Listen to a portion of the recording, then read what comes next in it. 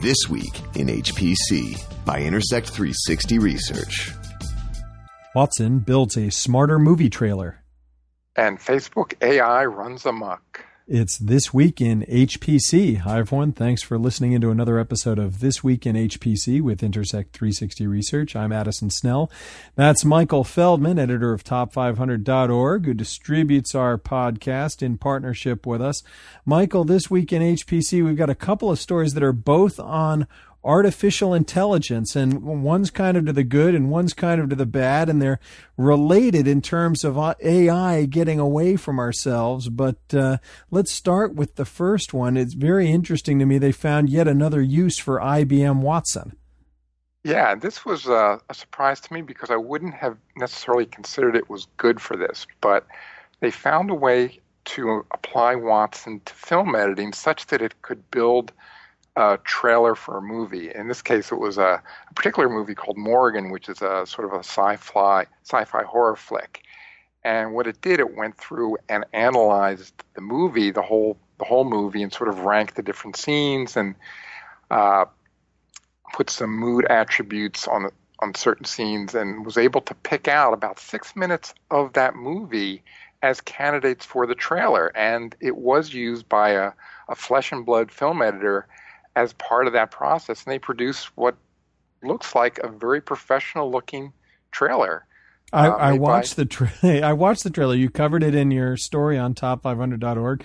The trailer looks cool, but the reason it's linked in as kind of a marketing gimmick here is that 20th Century Fox, who's the movie producer, went to IBM because the movie Morgan is about a piece of artificial intelligence where you have this AI humanoid. It's not clear what Morgan is. You can look it up on the movie website, whatismorgan.com, but it's some AI experiment where the AI is encapsulated in this girl, this young woman, and there's a question of, is it getting out of control or not? And Kate Mara's got to come in and figure it all out as a corporate consultant. But because there's so much AI in the movie, there was the idea to use IBM Watson to use AI to help create the trailer for the movie.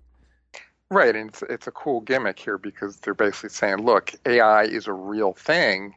And so the premise of this movie all of a sudden becomes a little more realistic, even though it's a horror movie and it's obviously science fiction in this sense, where this AI thing is going nuts and doing all sorts of scary things in the movie. But the premise is there because there is really AI today, and the type that we have. So they sort of did this recursive circle and say, we're going to apply AI to this AI movie and produce something that sort of self-markets itself. So like we said, it's if you read the article, or basically any of the articles on the web, they show this nice trailer that IBM puts together, along with some commentary by some of the people at IBM Research that were involved in the project on how they went about this. So it is interesting. I guess they actually trained Watson to look at different types of horror movie trailers to sort of get a sense of what sort of scenes were in that, and then go back and to this particular movie called Morgan, and then model that movie in the same sort of way and pick out the same sort of scenes, a mix of scenes with different types of moods in them to be put together. And, like we said, the result is quite interesting. Yeah, it's an interesting enough looking movie. I mean, Hollywood has been kind of on this AI kick recently, including a movie called AI, wasn't it, with Haley Joel Osment in it? And there have been some other ones too. Now, this is the first one I can think of where it was a horror thriller film, and also notable in this case in that the AI is part of some sort of human or humanoid, and we're trying to figure out what this is. Is this a real person or not? So it's an interesting different take. But in terms of using the AI to create the trailer, here there's a little bit of a question in my mind how much of this is really AI or machine learning or something else like that. It's not like we gave Watson, which in itself is an anthropomorphized version of AI. It's not like we gave Watson millions of movie trailers and taught it how to recognize all these emotions and everything. There's some of that, but I think the film editor is also still involved here guiding the process along the way. Yeah, there was a film editor that did the final version, but the Watson did come up with basically 6 minutes of film, and they did train it not with 1,000,000 movies, but basically 100 of these horror movies to get that idea. But the pertinent thing here for the industry is that they were able to reduce the time to make the trailer. Typically, making a trailer is a laborious process, takes a week or several weeks to do that. And here, by having Watson go in and sort of tag these different scenes that come up with these candidates, they reduce the whole process to 24 hours, which is useful. So if you're making a movie, it costs money, and to make the trailer costs money, and to have some piece of technology come in and shorten that process and do it in a much cheaper and more expeditious way is a good thing for them, and saves them time and money. Well, I'll encourage our listeners to at least check out the trailer. You can follow the link from top500.org or go find the movie Morgan on IMDb or at whatismorgan.com. Take a look at the trailer. Let us know on Twitter at This Week in HPC what you think of it. And if you go see the movie, which is now just released, you can let us know how the movie is too. Maybe I'll go try to catch that. But Michael, you make an interesting point about AI in this case replacing a lot of the human labor here, and that relates to our other story this week in HPC with Facebook and it using AI. Now, Facebook had been getting criticized for the curation of the trending feature on the Facebook homepage. Those of us are your listeners who are Facebook users.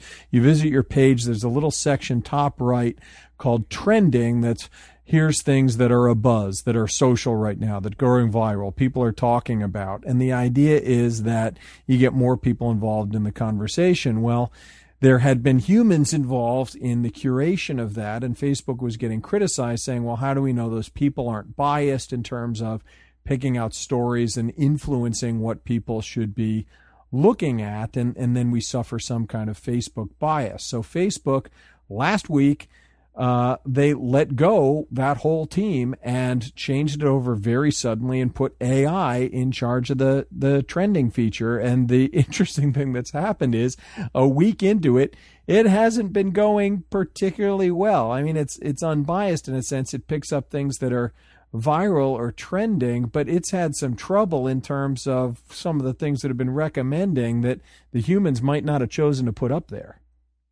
Right. I mean, it picked out a few stories which they highlighted. I mean, one of them, probably the most egregious one, was a Megyn Kelly story, works for Fox News, basically put out a false story that was trending about her being fired or quitting from Fox News and supporting Hillary Clinton, which wasn't true in the least bit.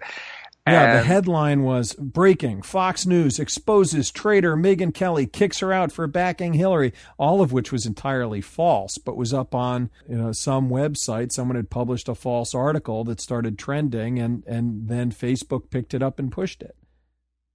Right, and, it was just, I mean, the algorithm was doing its job. It picked something up that was trending, and to an algorithm, it looked true. I mean, the thing about the human editors, they were able to curate on somewhat different criteria. They were able to look at the publication, and if it was a trusted publication, obviously that was not built into this particular part of the algorithm, but they were able to use some discerning capabilities that the algorithm was not able to do. And that wasn't the only story. There was a couple other stories as well that were equally as bogus or offensive in some cases as the Megyn Kelly story. And it sort of caught, I guess, the Facebook guys unaware, but to me, it shouldn't have. I mean, the algorithm is going to pick up things on the internet, and things on the internet, as we all well know, and I'm sure the people at Facebook know, a lot of it is garbage. A lot of it is not true. A lot of it is offensive. I mean, what did they think this algorithm was going to do with that information?